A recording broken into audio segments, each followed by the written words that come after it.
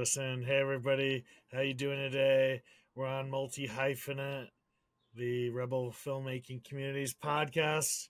And today we have the one, the two. He's one of two. There's actually two Kyle Austin Brady's in the world, and we got one of them today. The other one was not for long though. I'm very close to finding him and ending his life. So if he's listening somehow, no, I'm coming for you.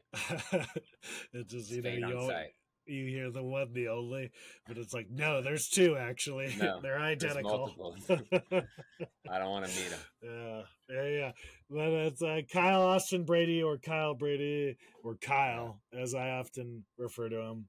My best friend, my brother, my producing partner, my roommate, just an all-around great gal, and certainly a multi-hyphenated artist.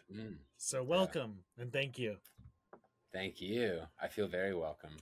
Good. It's a lovely intro too. Yeah, I've been working on my intros. I practice them all the time, and so finally, I get the recognition they deserve. I can see the reps. I wish there was like an instant replay of me just stumbling through every interview. That's like a bit in of itself. Like, that's a bit like to make the audience have to watch every intro I've ever done would probably be like 7 minutes, and just just to see if they'd sit through it.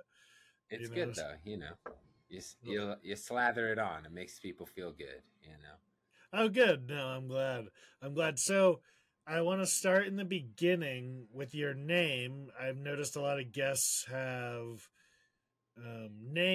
stories around their name when it comes to Hollywood. Did you ever consider a name change or adding your middle name in there? Like, did that ever occur to you when you came down here? I had a couple times where, I thought about Kyle Austin, and it sounds very like, soap opera-y, so it's kind of nice, but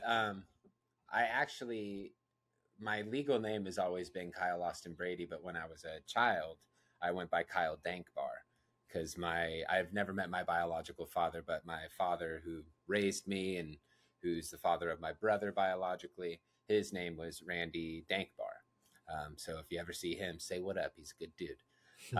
So I had that name for a while, but then when I came to LA, just for my own personal reasons and how I felt about it, I just wanted to stick with Kyle Brady and rock that. And, if I ever went Kyle Austin Brady, that might work, but Kyle Brady's just been working. So I figure why not? No, I love it. It's a great name. I was just curious, I've had it like they had to compete for their name in SAG because someone else had it. So they had to do that deliberation and figure that out with that other person in SAG, or someone's name was too hard to pronounce, or they had too many names and had to whittle it down. So it was just, everybody's got a little, Devin even, he was like, people didn't know how to say my name. So I thought about using other names, and I'm like, Crytendon. Divine Crytendon. Lovely man.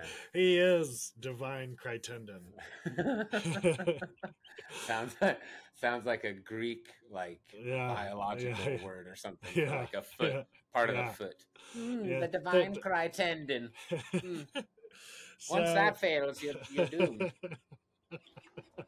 That's the next Indiana Jones movie, the Divine Crytendon. Yeah. At that point, that'll be just an AI version of him, because he's like one trip away from just crumbling into pieces. Much as I love me some H. Ford, enough, eventually enough is enough, right? Like, just be an old man. It's cool, dude. Have grace. Yeah. It's fine. Yeah. Be transition to Sean Connery's part. Yeah. From the old one, Become the mentor. Anyways, anywhoville. But no one wants to see the daughter or the son take over the franchise, so it is kind of complicated. I'm sorry, no one's going to go see John Wick without Keanu. I'm sorry. They're just not. I wouldn't. No. Unless they get someone as interest, like if they got Nick Cage, something like that, where you're like, ooh, it'd have to really be like a swing. Yeah. Because you're getting the cream of the crop with Keanu. You're like, I don't want to see anybody else in that role. Like, I don't want to. Very true. Like, I'm not neutral. I'm negative. Exactly.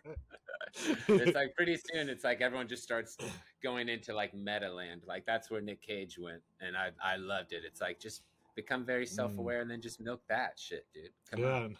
No, I know. A part of me, you know, like a few years ago, I thought it'd be super fun to take like movies essentially that have been made, especially popular ones, and be able to do different like alt edits. Because you'll hear me sometimes when we're watching movies and I'm like, what if this happened right now? Just to be funny, you know? But like we're getting to the place where we might actually be able to do that. And that I think that's interesting, is like retelling old movies if we're able to do it technologically sound. That'd be kind of interesting at one point to like reshape an old movie, like Thelma and Louise. They didn't drop off the cliff. They did this or whatever. Yeah. Yeah. They just leapt out of the car and were like, no, we live. I mean, they're going to be able to do that, though. That's like the whole AI thing. Yeah. Like, that's what I saw is that they were talking about, like, you know, you start scanning someone's face and all of a sudden you can be like, you know, I want Bruce Willis and, you know, Shania Twain in a bank heist movie in Mars or something, and it'll be like, okay, and then they'll throw it together. It's like, she doesn't even act, but she'll be in it because I wanted it. What's the Shania Twain song?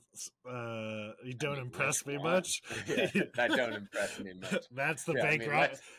Bruce comes out with a bag of cash. That don't impress me much. Ooh, ooh. They're in jail, like, you know. God, that'd be a great AI pairing. But okay, Brady, we're getting way off track here. All right, let me get to my. This never happens. So where are you from, and what is your relationship to that city now versus maybe what it was when you were growing up? Well, I'm from Sacramento, California, and just the general area, because I moved around a decent amount as a kid, not like outside of that region, but just different parts. So, you know, if you're from there, you would know this stuff, but you wouldn't if you obviously weren't. But like Citrus Heights, Carmichael, Auburn, Roseville, you know, Sacramento, like a little deeper. I'm just that whole area. So, right on. What's your relationship to the, like, do you love it? Do you like going back? You kind of, you know what I mean? Because, like, I had a relationship to San Diego that's different at 17 than it is now at 36. Yeah. I mean, if you would have asked me 10 years ago, I probably would have been like, I don't want to go back. It's, you know, boring and stuff. But it is nice to go back now and get a little bit of a different experience. You know, there's kind of especially in Roseville, where that's the main area where I grew up in the Sacramento area. There is a different kind of person and kind of quality to the people out there. And it feels kind of like a big small town, Sacramento, to me a lot of the time, at least the areas I'm from. So it's nice to go there, but you know, I'd say usually after about a week or so, I'm ready to get back home, back to LA. I feel that. Yeah. I feel that. And how did you find art? Like, how did it come into your life? Dude, I didn't find art. Art found me, man. Sure. But, you know, like, all bullshitting around. Like, truthfully, that's how I look at it now. You know, I've been doing voices ever since I could talk and imitating people. You know, most of my childhood was spent watching cartoons and movies and focusing really on that and just loving it. I liked to, you know, it was the escape of things was nice, and the imagination getting to play. And I mean, I played with like action figures and micro machines until I was like 15, 16, you know, in my room, making stories up and doing both voices for like the villain and the hero. And everything was always very revenge based for some reason, you know. Wrongs being righted, you know, I was all about that. But yeah, absolutely. And music too, right? In your house. Yeah, I got my first guitar when I was 11, and I have a very like artistic family in general. Like my mom was always singing around me. My cousins are all very artistic and talented in their own right. My brother was a chef for a while and was really good with food, still is. So I've just been from a very artistic family, but music was a big side of it, and just been playing guitar and making noises and all kinds of stuff for as long as I can remember. So just seemed right to go where people try to pay you for it or encourage that behavior. Mm-hmm. Mm-hmm. Not the not the local supermarket, but No, Los Angeles. but I'll do it if I have to. And your mother was very musical, and your cousins, right? Like, so there's a lot of that involvement as well. Yeah, my cousins are all very musical. They can sing. My cousin Sam Spainhauer, who's also part of the band Ugly Side Up, check him out. Pretty fun, talented band, good group of dudes. He's one of the smartest music people maybe I've ever met. And my cousin Josh is similarly smart, very, very talented, and just has an energy level that even supersedes mine most of the time, which if you've known me for a while is pretty impressive to say. Yeah. And my mom just sang for as long as I can remember growing up with her. A lot of 90s country and 80s pop in the car. But yeah. That's pretty cool. My mom did not sing. There was no singing allowed. There will be no singing in the car. No. But she would blast like Metallica, like you could hear it. Metallica, right? Yeah. You could hear it like a block away. And or Depeche Mode, Oingo Boingo. Hell and yeah. Then my dad introduced me to more country, but I was in that rebellious, like, I don't want to fuck your music, like no matter what it was. But I do love country music now. Well, country music had kind of a bad rap too when we were younger.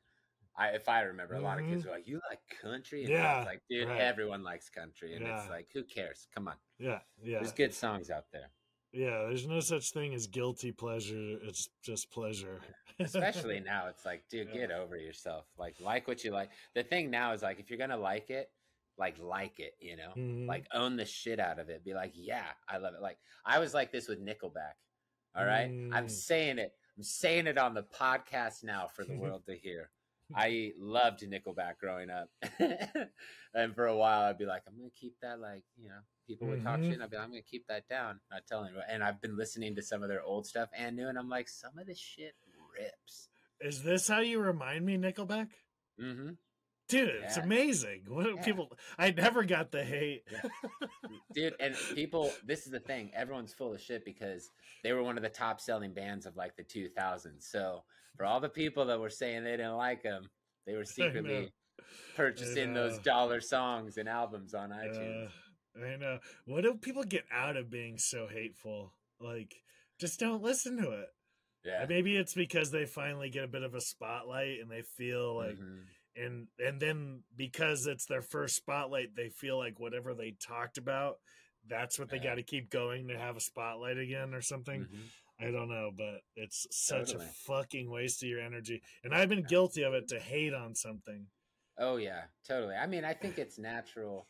I think a little criticism is nice. I think it's fine. Agreed. You have to have I'm talking about hate, like when you're like people, spending time going in or publicly speaking about it, different 100%. To criticize or dislike, fine, but to hate, intense. Like, I feel like that's the thing, you're going out of your way, you're expending energy now to try to like change the course of something, or like it's almost, when you get in a debate and someone won't let it go, like you have to, they're waiting for you to be like, okay, you're right. And it's just like, no, like I don't like the song. You can like the song. I don't like it. And I've done that too to people where I'm like, oh.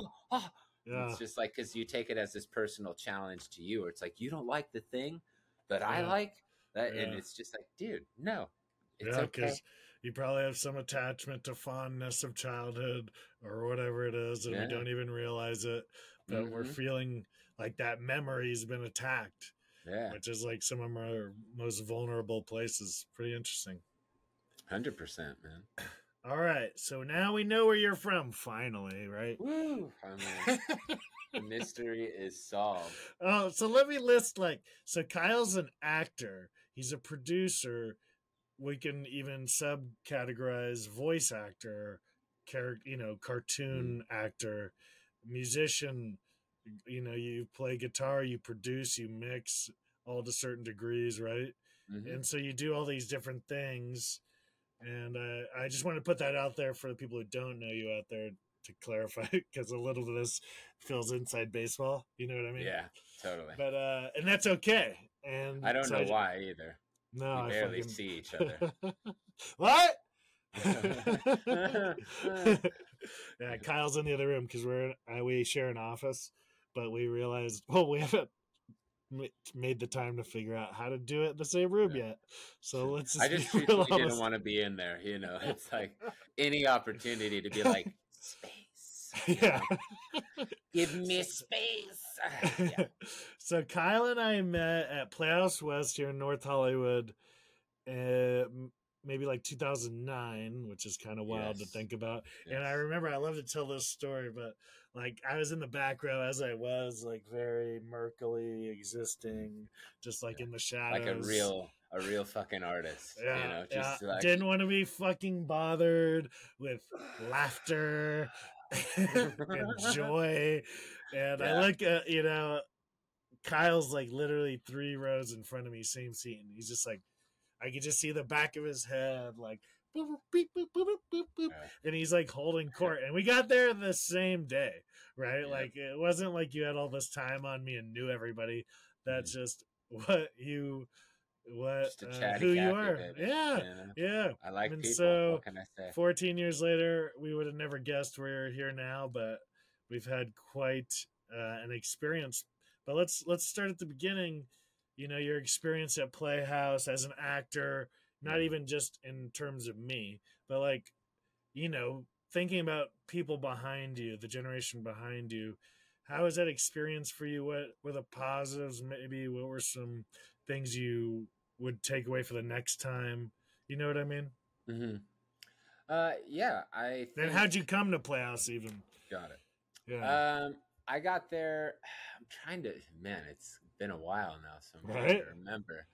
I feel like I think maybe I went to some kind of actor workshop place, some place where they'd suggest headshot people and try to help you out. And I think it maybe was a school there, or I through a casting director workshop, somehow through word of mouth, I heard about it. It might have even been from maybe a friend or something. And I heard about it, kind of looked it up, seemed interesting enough.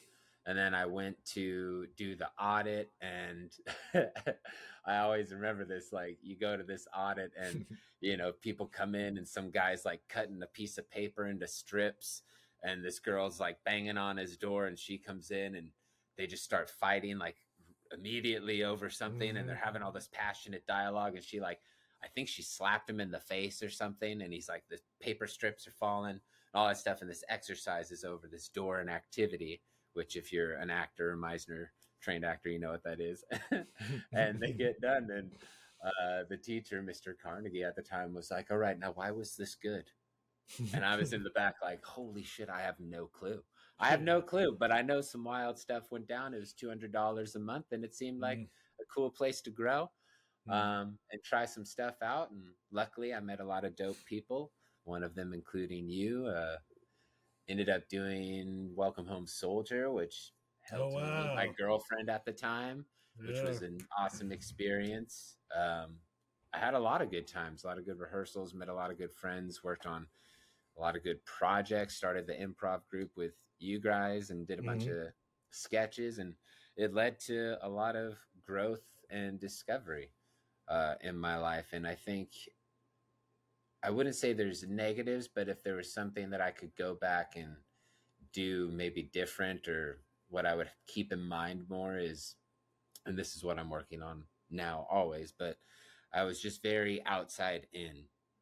It was very much looking outside of myself for the validation, for the self-worth of the work. And that made it hard for me to connect personally with work, because that's not where I was looking. I was going, okay, what's going to be good? What's going to impress this person? What's going to make me safe and not get criticized or something? And then a lot of times it could be crippling or like give me anxiety attacks, truthfully, which I'm sure some people can relate to in an artistic way. But I think that would be the thing I would tell myself is like, do it for you, truly do it for you. And the lumps and the ups and downs and all of that is part of it. That's part of the learning. And I think now at 36, I'm starting to actually understand that on a deeper level and seek it out. I think if I were to go back now, I would be hungrier for coaching and be more willing to make mistakes and fail and try bigger things and give myself a little more grace. Well said. Well said. Yeah, we did a lot together in those days. I mean, we still do a lot now, but it's just so different to think about, like those Playhouse shows, like Welcome Home Soldier on Studio One, or like the short form improv shows at Studio 2 and 3. Like, you know, just like the true black box theater experience. There's literally like the stage furniture crammed in the back. You're like, there's no green room. You're just like, different time. Different time. Remember when we played a show just to Sarah? Like, yeah, we literally one person in the audience. There was a couple we did where it was like, God bless her, what a great. Yeah, that was the first one supporter I was in where we just had one audience member.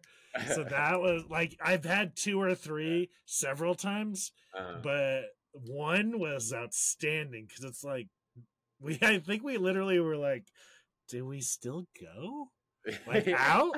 Like I mean, and we did. Thank God. I was definitely on the fence. I was on the side of let's cancel, you know. And I think Gabe was probably like not, and Harris, like those motherfucking moral stewards of goodness. They kept us on it. Yeah, and I'm sure Sarah was great about it. Of course. Yeah, she was such a good supporter. She came to so many of those shows. Yeah, truthfully. And thank you, Sarah. Thank you, Sarah. Sarah. God bless. And so speaking, Sarah's included in this, but Richard Peter Johnson. Yes. So that was my first feature, and you were one of the leads in it. You played my younger brother, and you are absolutely show stealing good in it. And that was so much fun to do with you. And Sarah was also, you know, it was our whole sketch team. Yeah. But that, isn't that crazy to think that was like 2012? Yeah. 11 years ago. It is crazy. And what a project, though. Yeah, we made it for $10,000. Yeah. And we all just got together and made it happen, called in favors. And like, really, when you think about it, like some crazy stuff actually in the movie, like some of the people that decided to be in it, even for like a little bit. Some of the favors. I mean, I think like a huge part of our crafty, I remember, was like Little Caesars, like hot and readies, man. Those $5 hot and readies, dude. You don't discount the Little Caesars. I mean, we shot it in 14 days. Yeah. That's crazy. Now that we know what we're doing a little bit, or have more experience, I'd say rather, we're like, oh my God. Yeah. That's what, in my opinion, makes it cool, because it's so very, looking back, you can clearly see that it was just a bunch of people going, yes, I will, you know, do this for this amount of time because I want to be there and make this project happen, for better, for worse, whatever happens. And people did, man. People really showed up for that project, like the locations that we ended up using, taking time off of work, helping out with, you know, calling in favors. It was really cool. Yeah, I remember like Devin's girlfriend at the time, Jessica, like even that's how we got like the photo studio. I believe it was her uncle. So shout out her, you know, people like Jacqueline and Andrea showing up, and Jim Neeb and Wolfgang, and like nobody's getting paid. Yeah. You know, and Devin wrote that by himself. I mean, we came, you know, we all developed it, but he, like the actual writing of it, he just like locked himself away for a week and did it.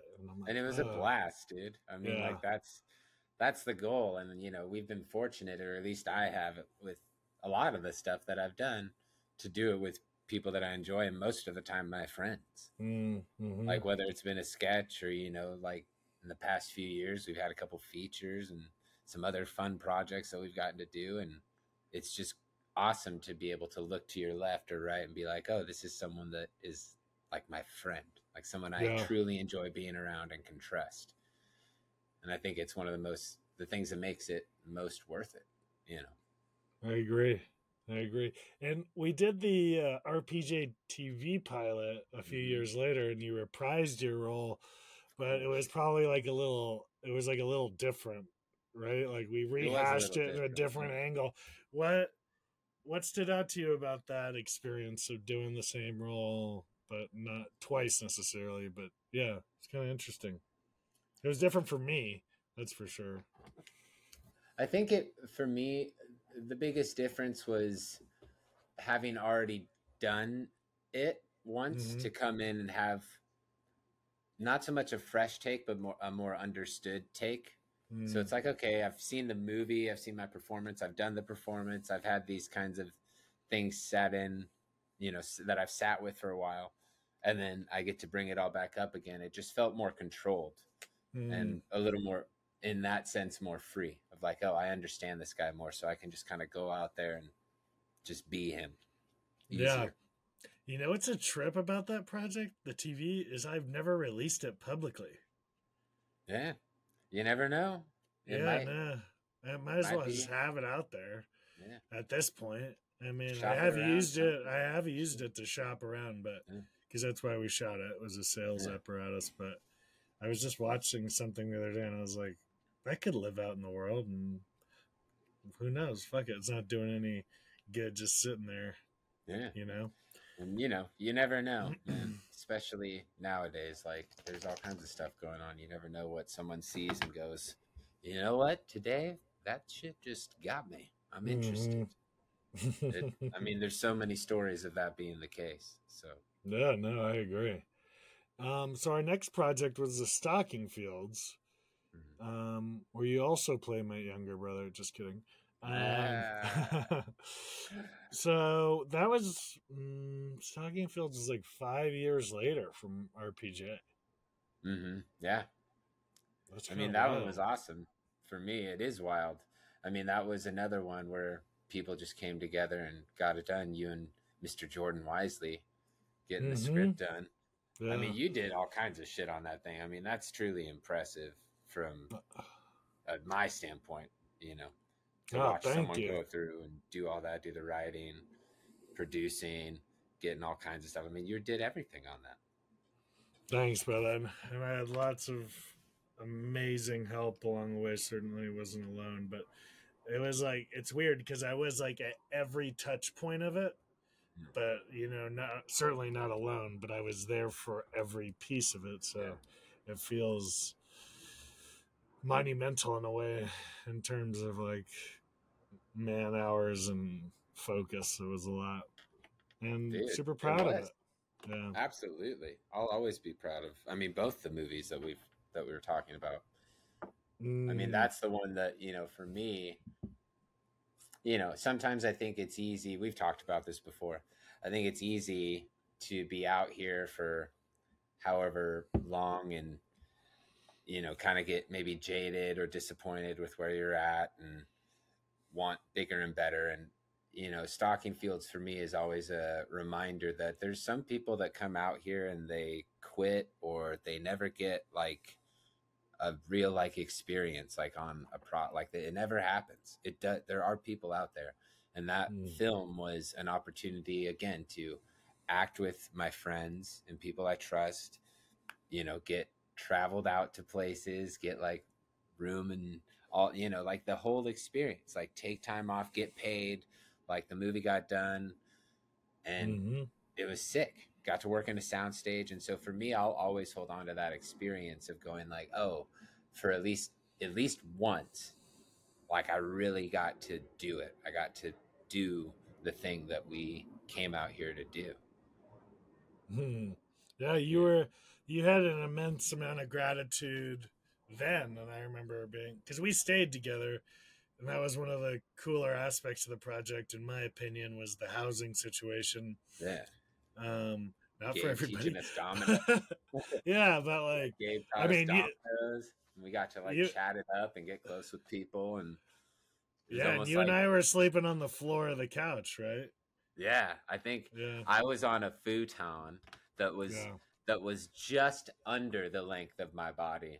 Which, if you've ever slept on a futon or any kind of couch, when it's just under, it does this nice U shape with your neck, and it's exactly how you want it to be.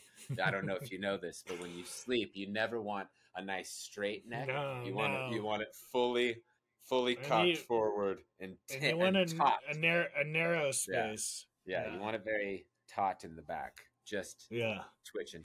Um, but it was awesome. It was awesome, truly, to have it happen, and it felt like almost like going to like camp or something, just having a It bunch of did. people. It was Tara Yeah. and Nora and Mhm. Tori. Oh Yep. my gosh. It Just was a great Ryan, crew. Marsico. Just Yeah. so many good people. And the And we got coffee I snowed remember in. being so good. Oh Yep. yeah, the coffee was good, but we got snowed in, and that was Mm-hmm. even great. It was like, okay, like not the ideal for the production, but it was like, okay, so I'm in an Airbnb in Northern California in the mountains while it's snowing and just looking amazing. Not too Yeah. shabby. Yeah. Not too shabby. Yeah. Oh gosh, what an experience that was. Mm-hmm. So Stocking Fields, you also scored it. Mm-hmm. What was that experience like? It was awesome. And who'd you Actually, score it with? I scored it with the great Jesse Shapiro and Rob Shore of the LMNOP, which I am also a part of. And that was another thing where that one just, it felt like being a kid again almost, because they have, because Jesse has since moved, and so has Rob. They moved on there with their ladies, growing up. It happens to all of us. But the studio, it was just a playground that they had. And I think COVID actually hit around the time that we started working on that, because it takes a while sometimes to get things together and figure out what we're going to do with the project. And so I ended up staying at their place, I think, for just like the whole month of January that we worked on it. See, sorry, my dog is underneath me. I know it looks like I'm just fiddling around. But that was, I slept on I slept on their leather couch at times, or the floor at times at their place. And we just spent a month just working and being creative, and scoring for me was like, I think it's the ultimate kind of musical expression, because you're just looking at this project and there's no music, there's nothing. You're just watching scenes going, how does this make me feel? Or what do I want to feel here? And then you open up these tools, which we had like synths. We worked with Pro Tools, and we had all kinds of instruments to play with, and pedals, and just, effects. And we were looping things back on each other. Just really, we could play with, nowadays you can do anything you want, really. It's actually insane, the level that you can go to with music and just art in general. And that's what it was. We just got to play and put something together. And whenever I watch the movie, that's another part of it that I'm just really psyched about. It's, and so I've told you this before, but thank you for that experience. But I feel like, the same way. I had my hands on a lot of different parts of it, and it just felt cool. Right on. You're most welcome. And I'm so pleased with how everything turned out. It's badass. Yeah, man. You made an action movie, which is one of my favorite genres, as you know very well. Yeah. I'll go ABC level action movie. I don't care. I'll give you my full attention. I'll ride it out to the end, people. I don't care. He truly does not care. I'm the type to care. I'll walk right out. I'll walk straight out of a movie. I've walked out of a movie I've paid for 10 minutes in. I know. You're good about it. You're good about it. I'm always like, I'm that guy that's always holding out hope. I'm like, maybe there will be something at the end that I'll go, that was worth it. There's certainly always something to learn, Yeah. but sometimes I'm not there to learn. Sometimes I'm there to truly be, entertained. And I also think maybe there's just too much content in a sense where Mhm. I don't know. It's almost Yeah. like an inner jadedness because there's literally so much. It's true. I mean, it is, there's a lot of stuff out there and a lot of content, and it can get a little, I mean, COVID, crazy. That was like, I remember Mm, just watching so much stuff. mm, Like, it got to a point where it was mm-hmm, like, damn, I'm watching like movies I've seen, mm-hmm. a bunch of times throughout my life, like Star Wars or something. I'm like, I'm watching it again. Why not? Like, Yeah, let's, God, strange time that was. it was. But there's a lot of stuff out there, and I think, that's part of probably the flux of things. I think that's probably why, these strikes are happening too, is that Mm, there's just so much out there that the value of it, I think, has dipped a little bit, mm-hmm. especially even with social media. And, I don't like to say, because I don't think it's necessarily bad, but I think it's just a new thing that you have to deal Yeah. with. And there's people that, you can go on TikTok and find your entertainment if you want. I think Mm, that's awesome. But it's, I think we come from the same school of thought that, there's a lot of content out there. So the challenge to be good or to make something of quality is even more present, mm-hmm. Yeah, I because agree. there's options. There's multitudes of options. So better be good or entertaining. Yeah, yeah. I think, yeah, it just makes sense. So much supply that the demand goes down, and that the we talk about this all the time, but like the streaming model doesn't incentivize great work. It just incentivizes minutes spent. Mm-hmm. Yeah. And so, even if that, really all they want is your, like, does anybody ever think about that? Like, how does Netflix make more money if they have a hit versus not having a hit? I Yeah. I guess, don't know. I have no clue. And, 'cause- I don't know if they want us to know, yeah. I mean, they wouldn't release their numbers for a long time, and I mean that's always a weird thing to me. But whatever, I don't want to go down that rabbit hole necessarily. Wee. Oh, So this is perfect because you went yeah. right into it. But voices and accents. So if somebody was wanting to get into learning that to do that for themselves, like what could you tell them about accents and voices that you've learned over your lifetime? As far as like performing them, or just Yeah, like, yeah. How do you hear them? Like, teach me essentially. Like, if you were, because you talk about sometimes like you're like, oh, I realize like their voice is up here and the mouth articulation and those things. I think people would be interested in knowing. yeah, I think if I really actually pared it down to the simplest thing, is a Mm-hmm. lot of times I just talk a lot and I make a Mm-hmm. lot of noises. And Mm-hmm. I spent a lot of my childhood and adult life even now. Like, if you weren't here right now, I'd be walking around the house talking to myself and, beatboxing or making weird noises. And a lot of times when I would do that, I might make a noise, and all of a sudden it would like click in my mind. I'm like, oh, that sounds like so and so, Mm. or that sounds like this kind of noise, or something like that. And then I'll kind of work with it, and then you start trying to talk like it, or um, that's usually what would happen.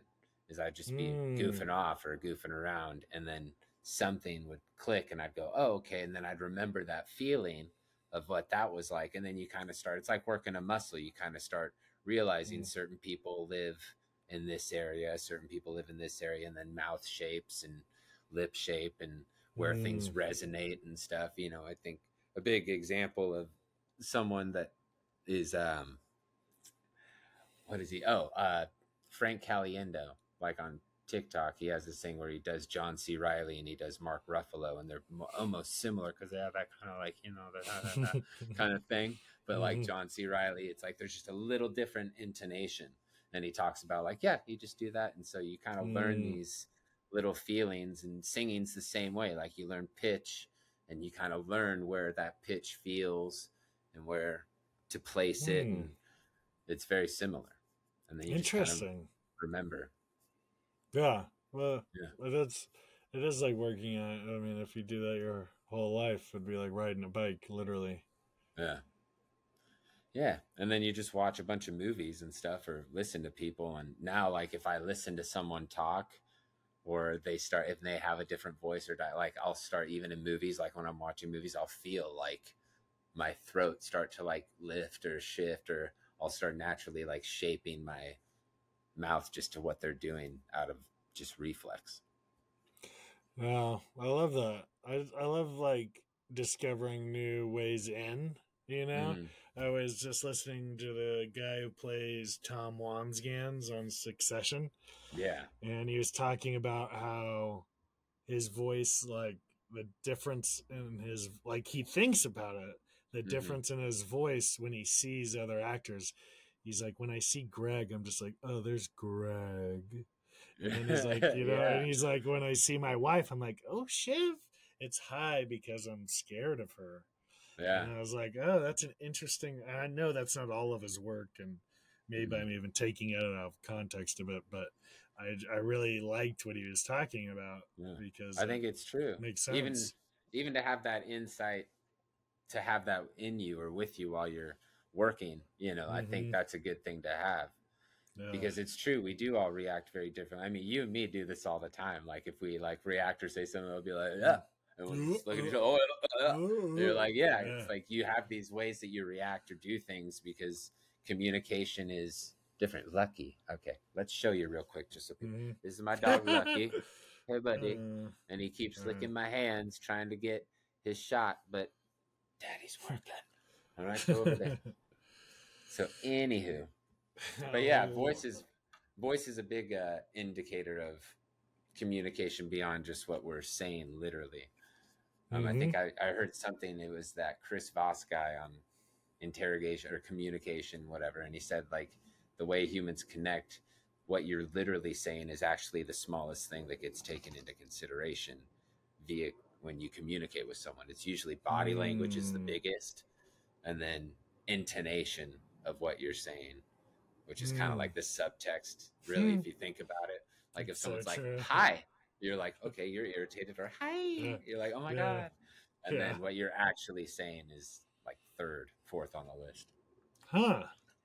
Which I find interesting. I believe it, honestly. Because sometimes I'll say something to Lish and she'll be like, what? I'm like, oh yeah, my words were not matching upon my behavior.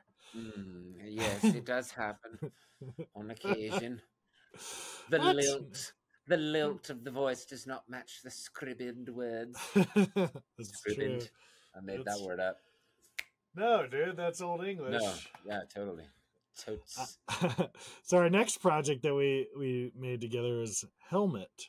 And you also what is that? I know to people, at least to me right now, it looks like it says Temle, but it's Helmet. No, it says Helmet on this side, not Temle. Temle, that's like my kid's first name, Temle. Temle. Temle. Sweet child. Temle. Oh, somebody Temle. fetch Temle. He'd go by Thames. Tem. What's up, Thames? Tem. He'd never get over that. We named him Temle. And when he asked why, Papa, right, on my deathbed, I'd go, because of the podcast. You didn't listen? And then I'd die. Making him feel guilt. And he'd never be able to find it. It'd be like a lost episode. So he'd always forever live not knowing. Because knowing our luck with yours, we'll have to redo it again. Because this isn't the first time we've recorded Kyle. Just all the haters out there going like, why did it take so long? It's like, because, we already have did to jump in here. It was me. And the outfit I chose was horrible. My hair looked terrible. And the angle that the camera was shooting up at me from, I just looked like I had a squatty double chin, and I wasn't attracted to myself, and I didn't like it. So I decided, nay, I will shoot a second and show that to the world.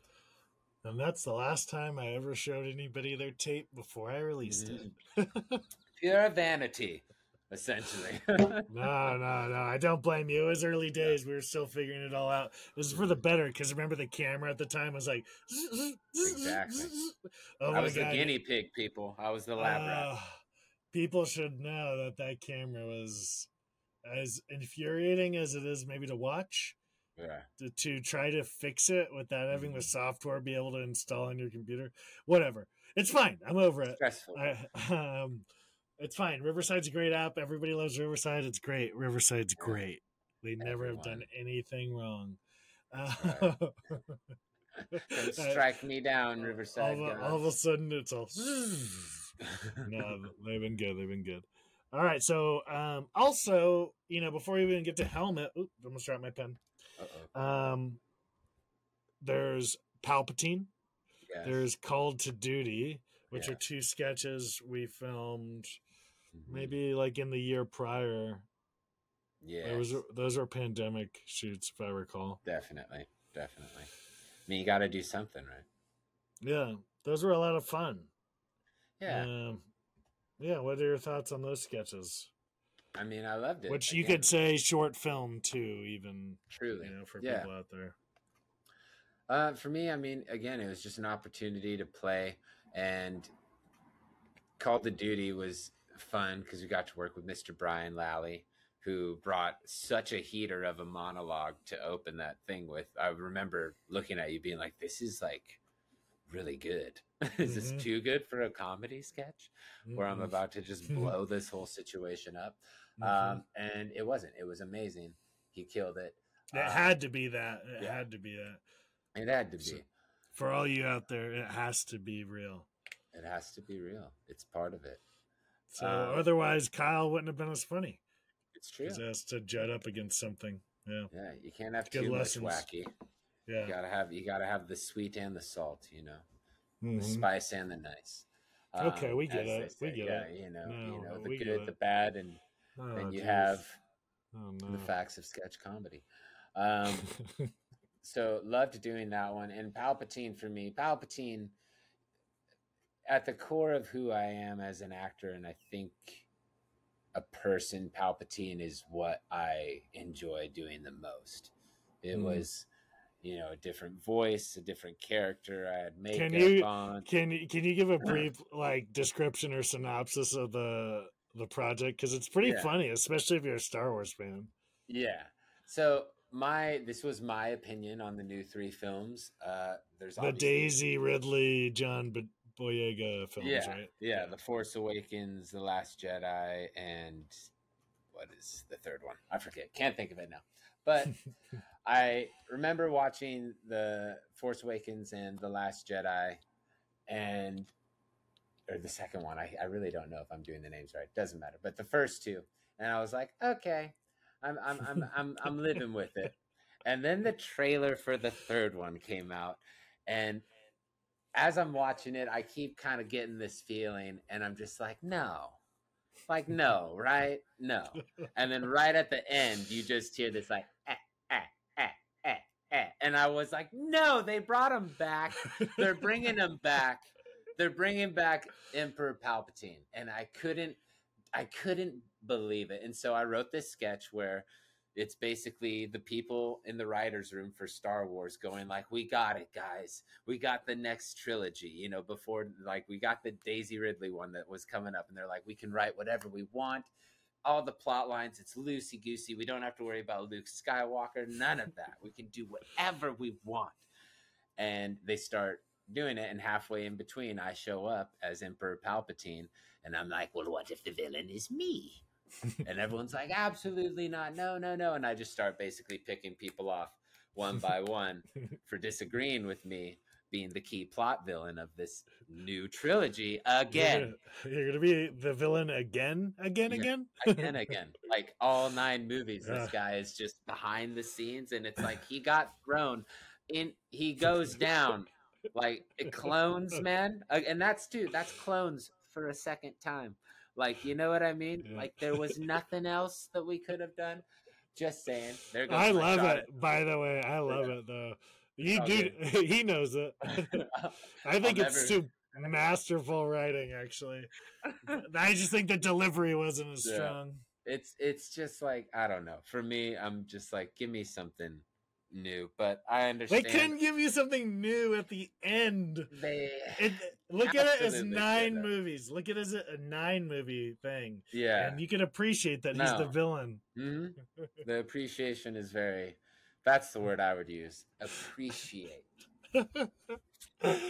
Okay, but you know, they did what they did. They made the movie, and I got to do a sketch out of it where I got to play a very fun character. And you committed, like you bought lenses that were expensive, contact lenses. Oh yeah, makeup. That was awesome. Actually, an amazing process, because I was going to go on Amazon.com and just like rip some lenses. I figure like not Amazon.org. No, Amazon.com said it. And that's not like they make the lenses; they just ship them to you. But they had options on there and some other websites, and I went and asked someone about it. Oh, I went to, what is that makeup? Friends? Nigel's or Friends? Friends. It was Friends off on Laurel Canyon Boulevard, I believe. I went to them and to get some makeup for my face for Palpatine, and I asked them about contact lenses, and they sent me to a place on Ventura. I can't remember, but they said, don't ever do that. So word to the wise, if you're going to ever get lenses for anything, don't just like buy them, because your eyeball has a specific shape, and so does like, this whole thing has so they literally laser measured my eyes. So like scanned them, did all this stuff, did a vision test, everything. He can't see now, but he got his lenses in. It was worth it. Every bit of what? Yeah. And so I went in and they did and then I tried on multiple ones and then walked away with the lenses, and it was amazing. They were wonderful. I'll have to figure out what the name was of the place, but they had like literally on the wall, they had the Pirates of the Caribbean stuff. So these guys do like big films and big projects for lenses. So that was awesome. I did like my teeth and stained all that, and it was great. It's the I would love to do that on it again. Oh, you did makeup for the shoot? I thought it was just the lenses.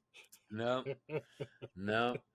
I know it's hard to believe because my skin looks so horrible, right? It's so subtle, right?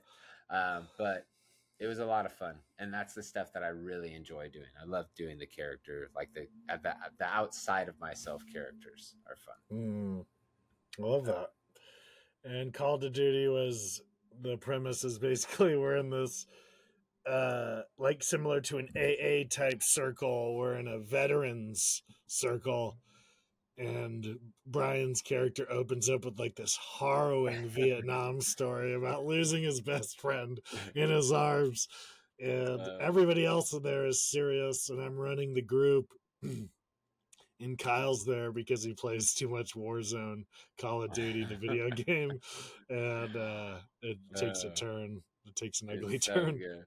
It's so good too, because Brian Lally, the guy that plays the main vet in the beginning, he just committed so hard to it. Oh, he's so good. I shut him down a couple times. Oh, it's just so funny. I deserve exactly what I get at the end. Yeah. So Brian has a really good understanding of humor. Mm-hmm. You know, because like he has been on It's Always Sunny, or even what do we see him? Thank You for Being Here. Is that the name of the sketch show? Oh, whatever Tim Robbins. I Wish You Were Here. Whatever Tim Robinson's show on Netflix is, Brian was just in. And you could just tell he gets the humor without playing the humor.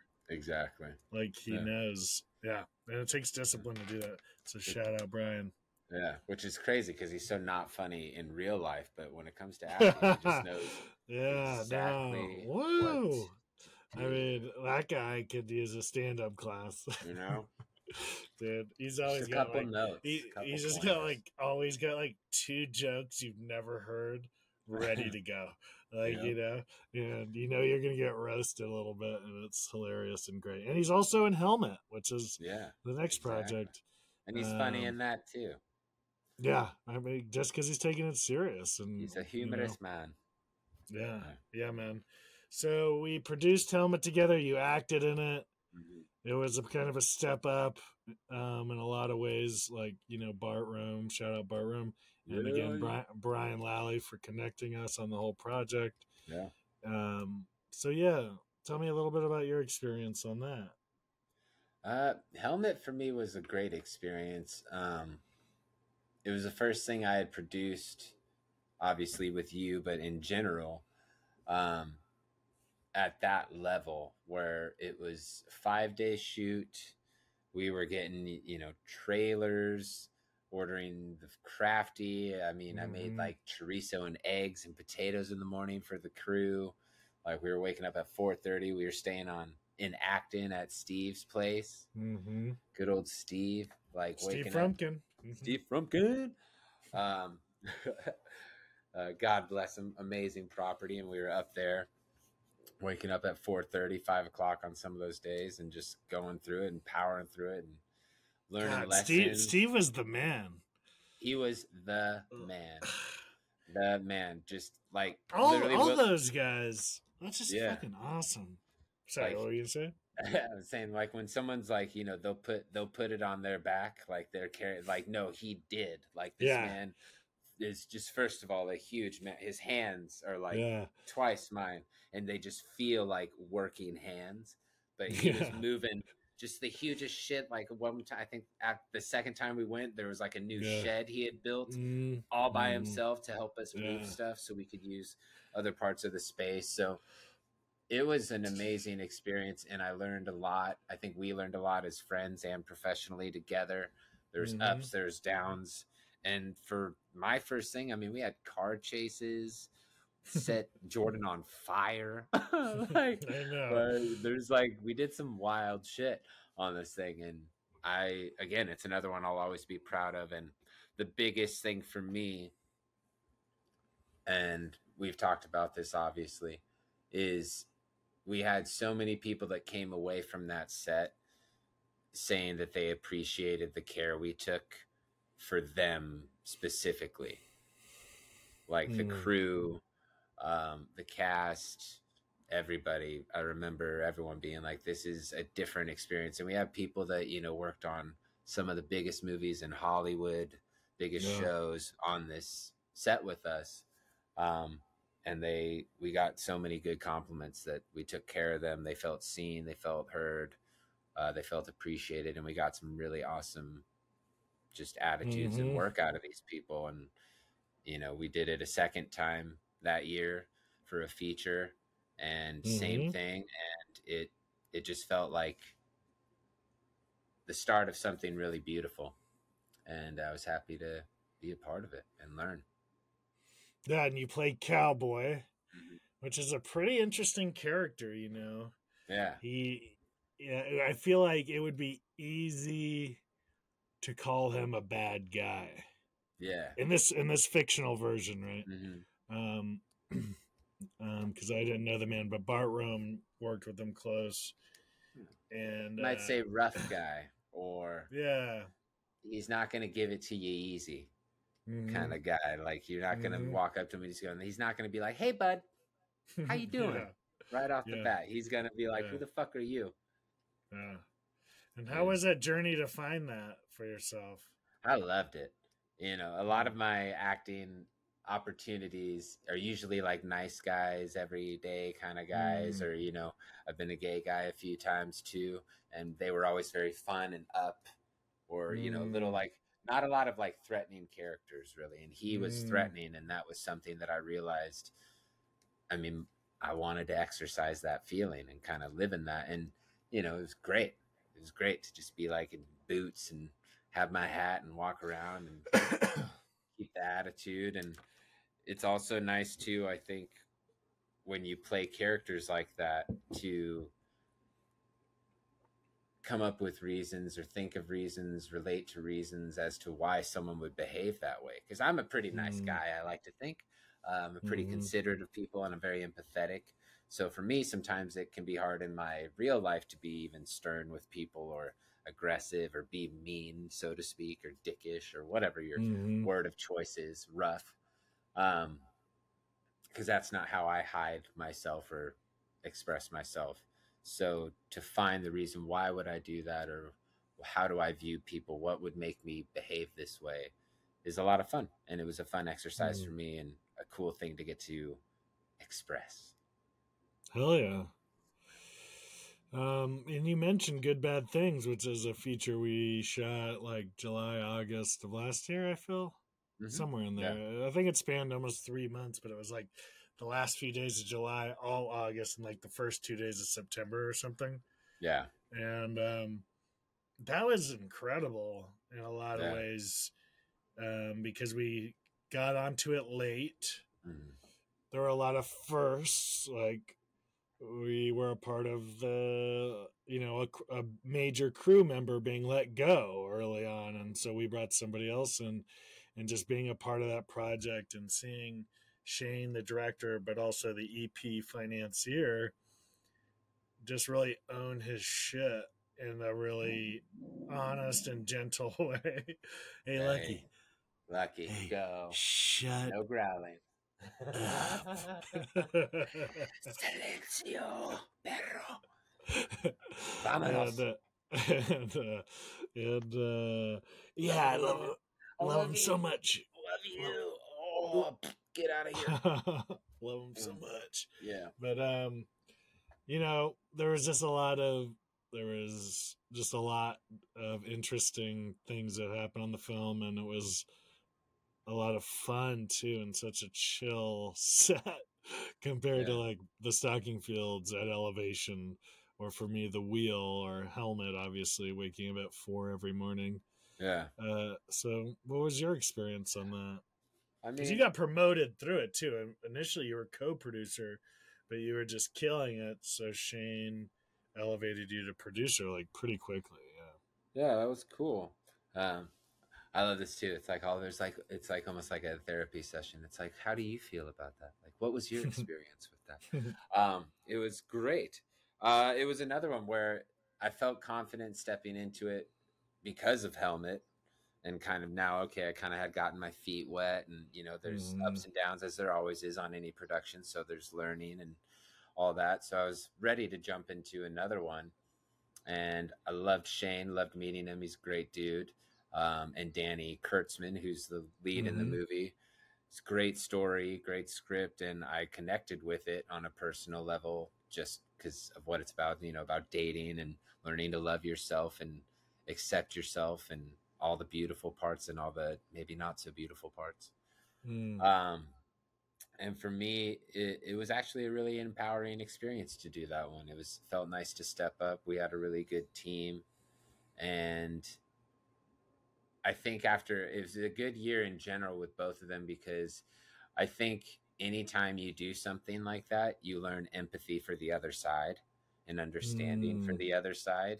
And I didn't, really have as big of an understanding of producing or, even like doing crafty and just like setting up, doing call sheets and just the things that needed to be juggled and kept in mind every time you do one of these things. I didn't have that really.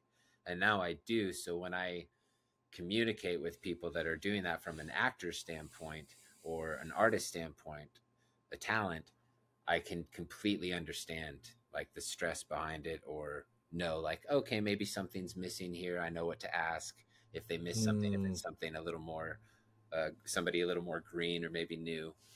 And I'm thankful for that. I'm grateful to have that, because I think once you have that, then, people dig that. People want to be seen and heard and understood. And so I know it can be stressful. Yeah. That makes a lot of sense. That was, man. And I just finished. I'm thinking about the picture lock too. Like even those sessions being a part of it. Just, it's always been. These are always educators. These projects. Yeah, and I feel like watching film now. When I watch a movie now, it's easier to look at it and go like, oh, I see what they did there. Like, oh, I wonder, what this and this and this, like, how did they accomplish that? Or, we've said too, like looking at the credits and seeing how many people did what and going, oh, like I actually know what that position does now. Like I know what that person was dealing with, or, oh, here's the different levels of who they needed to hire to just keep this department going for this project. And it's mind boggling. Like, that's the other thing too, where it's like, it is kind of, we talked about, criticizing or talking shit earlier, and it has become harder from a standpoint of like, just to like, lack of a better word, but just to shit on something, to do that anymore, because it's so hard, man. Like, it's so hard to make a movie, let alone a good one. And so, like, for me, I feel like if you're trying to do it, if you're whatever it may be, like, props to you, man. Like, props to you for putting yourself out there and trying. But like, this shit's tough. I mean, those Marvel movies, like, you look at the end credits and I'm like, holy shit, I don't even know where I would begin there, and somebody's doing all those things, and it's amazing. And they come up with that. Like, yeah, good job, dude. You guys killed it. Holy shit. I know. It is interesting when looking or thinking about art. It's like, does the context of the artist matter? Because like what you just said, like when I watch a movie like Babylon, for example, I'm like, wow, look how many artists they employed, which makes me like it more. And I don't think a lot of people think about that stuff, and that's okay. I just wonder about it. They like to think about the negative stuff. This actor did whatever. It's like, but what about all the positives too? And there's and trying to remember that people are on this movie and this project, and they give a shit. Like, someone cared. Like, there's at least one department or one person, somebody on there that was like, I'm showing up every day, and this matters to me. Just more than just the money or whatever, the career esteem or whatever. Like, I'm here because I love doing this, and I want to make this project as best I can. And so I try to remember that when I watch things. And of course I have a critical eye still. Like, I'm watching performances or things where I'm like, oh, what would I do different there? Or maybe, it makes me think about it. But I don't think there's a lot of good that comes out of just tearing something down just for the sake of tearing it down. Yeah, I mean, it's perfectly okay to be like, I don't like it, and that's all I need to say. Yeah, absolutely. Right? However, if you have a choice between growth and not growth, neutrality maybe, then the growth part would be like, what might I do different? Absolutely. And because I remember I got humbled years ago. I was in acting class at Playhouse. I was still in beginning, and I would audit Mark Pellegrino, who's an actor, and if you know, you know. He's incredible. And he was a really great resource at that school, because he was literally like in two of the biggest shows at the time in the world, Lost and Supernatural, and just still willing to come back and teach. And thank God he did. And I remember in the beginning of each class, they'd ask you, they'd be like, what'd you see this weekend? Whatever. Anybody go to the theater or watch a movie, whatever. And I was like, yeah, I saw X movie, and I didn't like the end because they did this. And he just looked at me and said, well, what would you have done different? And I was like, oh. And he's like, yeah, then it's probably not the strongest criticism. Just so direct, just like, well, yeah. He wasn't it wasn't to like be nice, he was teaching in a sense, and I'm so glad he did, because it really stuck with me. Because like, imagine giving you give someone your script and they just wrote back, don't care for it. I'm sure it's happened. I know. It just it's like someone just writing like helpful. Meh. It's not helpful. Yeah. And what people don't realize too is when you have to slow down and actually articulate how you feel, you're getting better, because now you're getting more sharp or sharper at being more able sharper to just is, I believe, how you say it. More sharpesties. Yeah. And be able to describe something more accurate, which is only going to deepen and enrich in your work and your life. I feel like the criticism is just the first half of the thing, and so a lot of people just stick to that one half. It's just the criticism is just the first half. The second part is going like, well, what would you do different, or what would you suggest, or like, how would you do it then? Because if not, then it's like, you know, it just sounds like an insecure person bitching about stuff, or again, tearing someone down because they want to. Yeah. Which I get, because I did that. I've done it. Yeah. Definitely. Everything I have done, for sure. I have done everything. I have done, and everything has done me. And we are many things. And the me that everything has done every me thing. As well. Yes. And as with you, with me. As with you, me, as I. And scene. What's that? And what that? All right, so Good Bad Things. We talked about that. Stoked that'll come out sometime the next year. Stoked. And you're gonna get not your first film festival experience, but your first larger film festival experience from Helmet. July 1st will be in Hollywood, thank God. Egyptian Theater, the Dances with Films Festival, which is EWF. We went to their orientation, and one of the things I remember was that they said we're still the only festival at the top in the world that doesn't do the Hollywood politic game. Mm-hmm. And, I choose to believe that because they were very adamant about it. And you get that sense. Like, I was fortunate enough to go to Toronto and film festival, and that was not the case, even though I had such a great time. But you could tell it was like, they literally, imagine they built a studio, like a building. Didn't build it, but Toronto International Film Festival owns a skyscraper in Toronto. Yeah. So it's a year-round business juggernaut. Super indie. Yeah. It's an indie skyscraper. Yeah, it's a small. It's only 30 floors or less is indie, and so it feels really cool to be a part of it, and I'm excited because we get the filmmaker badges to go shake some hands and butts. I love a good badge. Yeah, and I love shaking a good butt. It's just, I know you do. It's just a better way to get to know somebody. I said it. I'm psyched about that. Again, like, what better thing to do than go somewhere and celebrate the art that you made with people you enjoy and get to see it on a big screen in a historic theater. That's where I think the last time I was there was when I saw Hurt Locker, and they did like a Q&A afterwards with Jeremy Renner. That's so good. Everybody. So good. Sweet. Yeah. TIFF was cool.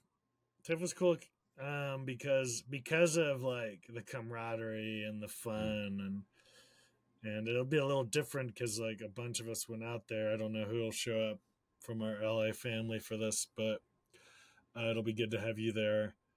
And so I think we'll wrap it here for now. Sure. And as I do, I just want to say, no. I want to talk about this for a second. Yes. So you've been using Actors Access lately to, sort of get back into auditioning more often and basically practice and then book jobs that are occasionally good that come out of there. Yeah. What has been your experience doing that over the last month or two? It's been honestly a lot different than what I was used to because for, a multitude of reasons, I'm kind of coming back into myself at this area of my life. I've had a few years where, if I'm being honest, I did do some work and some projects here and there, but I really kind of was hiding away for a while and wasn't really pursuing it as much as I could. And I'm really starting to get back at that and see that, be honest with myself, and start working towards that more. And one of the things that, I did at the beginning of this year to kind of do a hard reset and a lot of spiritual, just something to kind of kickstart something, just a hard cut, was I did a 3 or 4 day fast where I did just water. And that was pretty intense. I still worked out throughout that, and that was pretty cool to go through. And there's a lot of growth in that. And then from that 4 days, I extended that into a month of doing intermittent fasting. So I only ate from 12 to 12 or noon to 8 p.m. and I cut out basically every vice that I had present in my life at the time, from coffee to I was vaping at the time. So no vices of any kind. And I did that for pretty much a hard 28 days, and then ended it with a pretty epic medicine journey. Yeah. And all that to say that one of the things, long tangent, and we're getting back, is all good. I just realized I wasn't doing anything actor wise. I wasn't really doing anything to try and stay practiced, or, from a spiritual standpoint, align myself with the behavior of what, an actor does, an artist does. It's, you seek it out, you try to work, you try to find the things, or you create it yourself. And I wasn't doing that. So I said, you know what, $68 a year, like how, like, really? You can't do that? Like, let's jump back on and see what's up. And it's the most auditioning I've done probably in my entire time out here. Yeah, you've been auditioning quite a bit. 6 months. Like, I've gotten on average probably a couple a week, or a couple, at least 2 to 3 every week or two. And it's been great to have you there, and we get to work on it. And honestly, it's been tough at times to see where some of the rust is, or some of the stuff that maybe, again, when I was thinking outside in class, that I wasn't getting, because, all right, I wasn't really connected with myself as much as maybe I thought.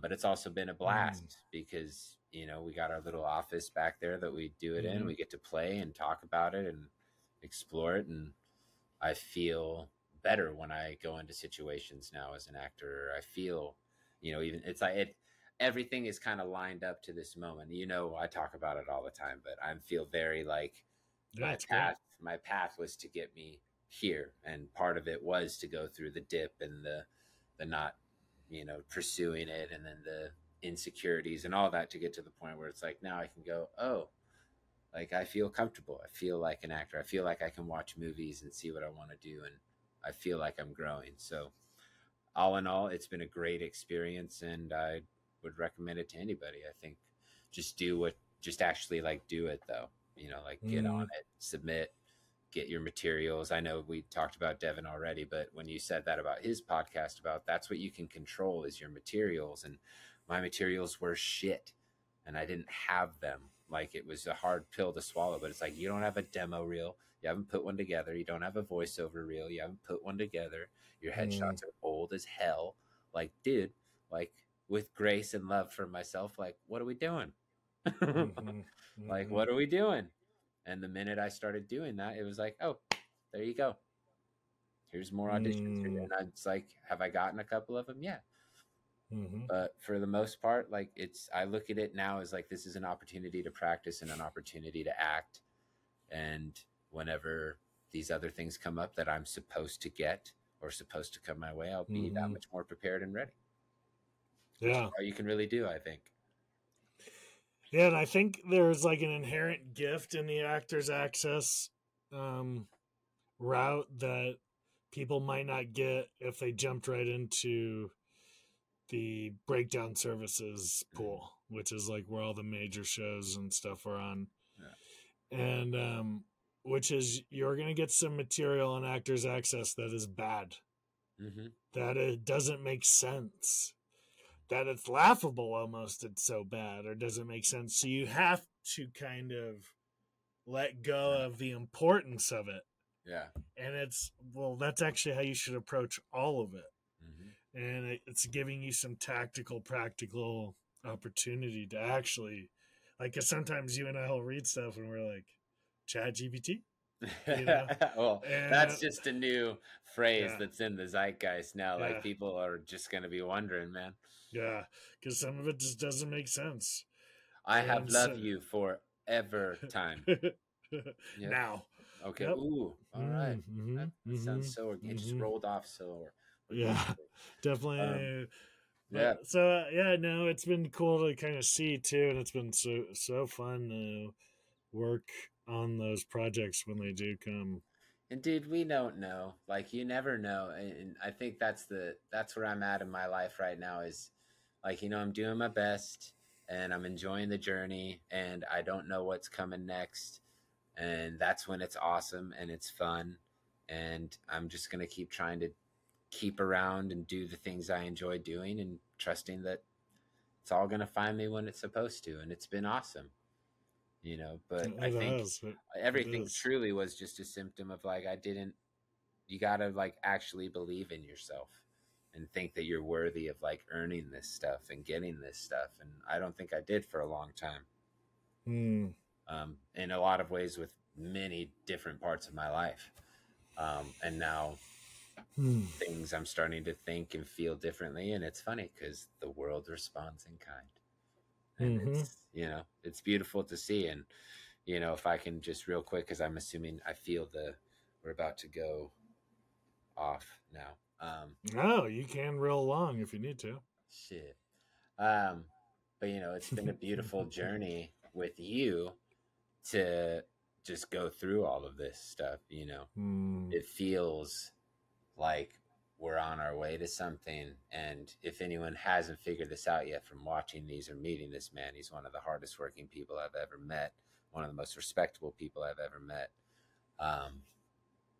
And it's been great to be alongside this ride with you. And I can't wait to see where it goes. And thank you for always pushing, because he does. He gonna push you. He gonna push you and accept nothing less.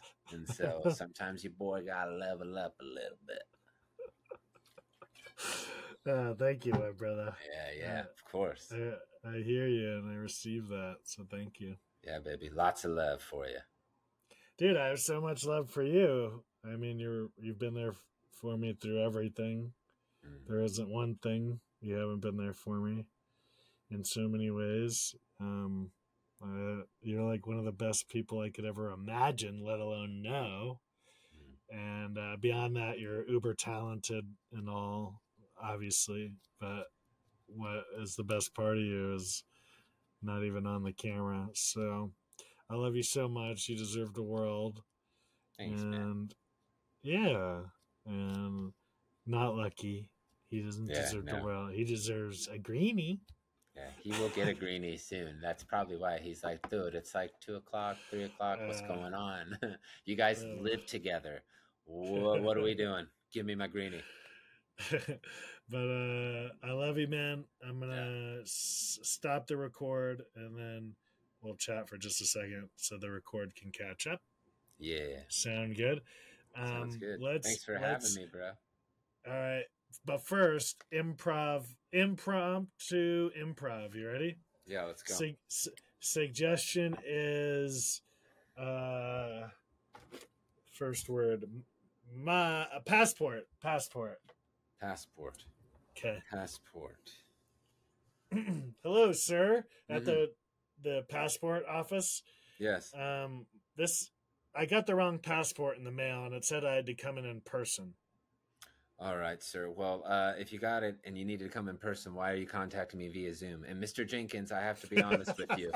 You've done this before multiple times, and it's starting to get to the point where, like, what are we doing? You got me, man. You got me, dude. This isn't my passport, but I made this, man. So I just wanted to call to hear your voice again. Let's be honest, Mr. Jenkins. You want to talk about your wife again, don't you? Well, it's just she's so on to me about all the daytime TV watching. And it's not soaps we're talking about, because I watch nighttime programming during the day. That's her issue. Yeah, you're one of the few people I know that still uses VHSs to record their shows. They never go out of style, and I love the way they sound. Have you ever heard one rewind? Ooh, daddy. Okay. Well, this has been great, but as I've said before, go get a therapist, as so many of us do, because I'm going to go see mine after this and tell her all about this exchange.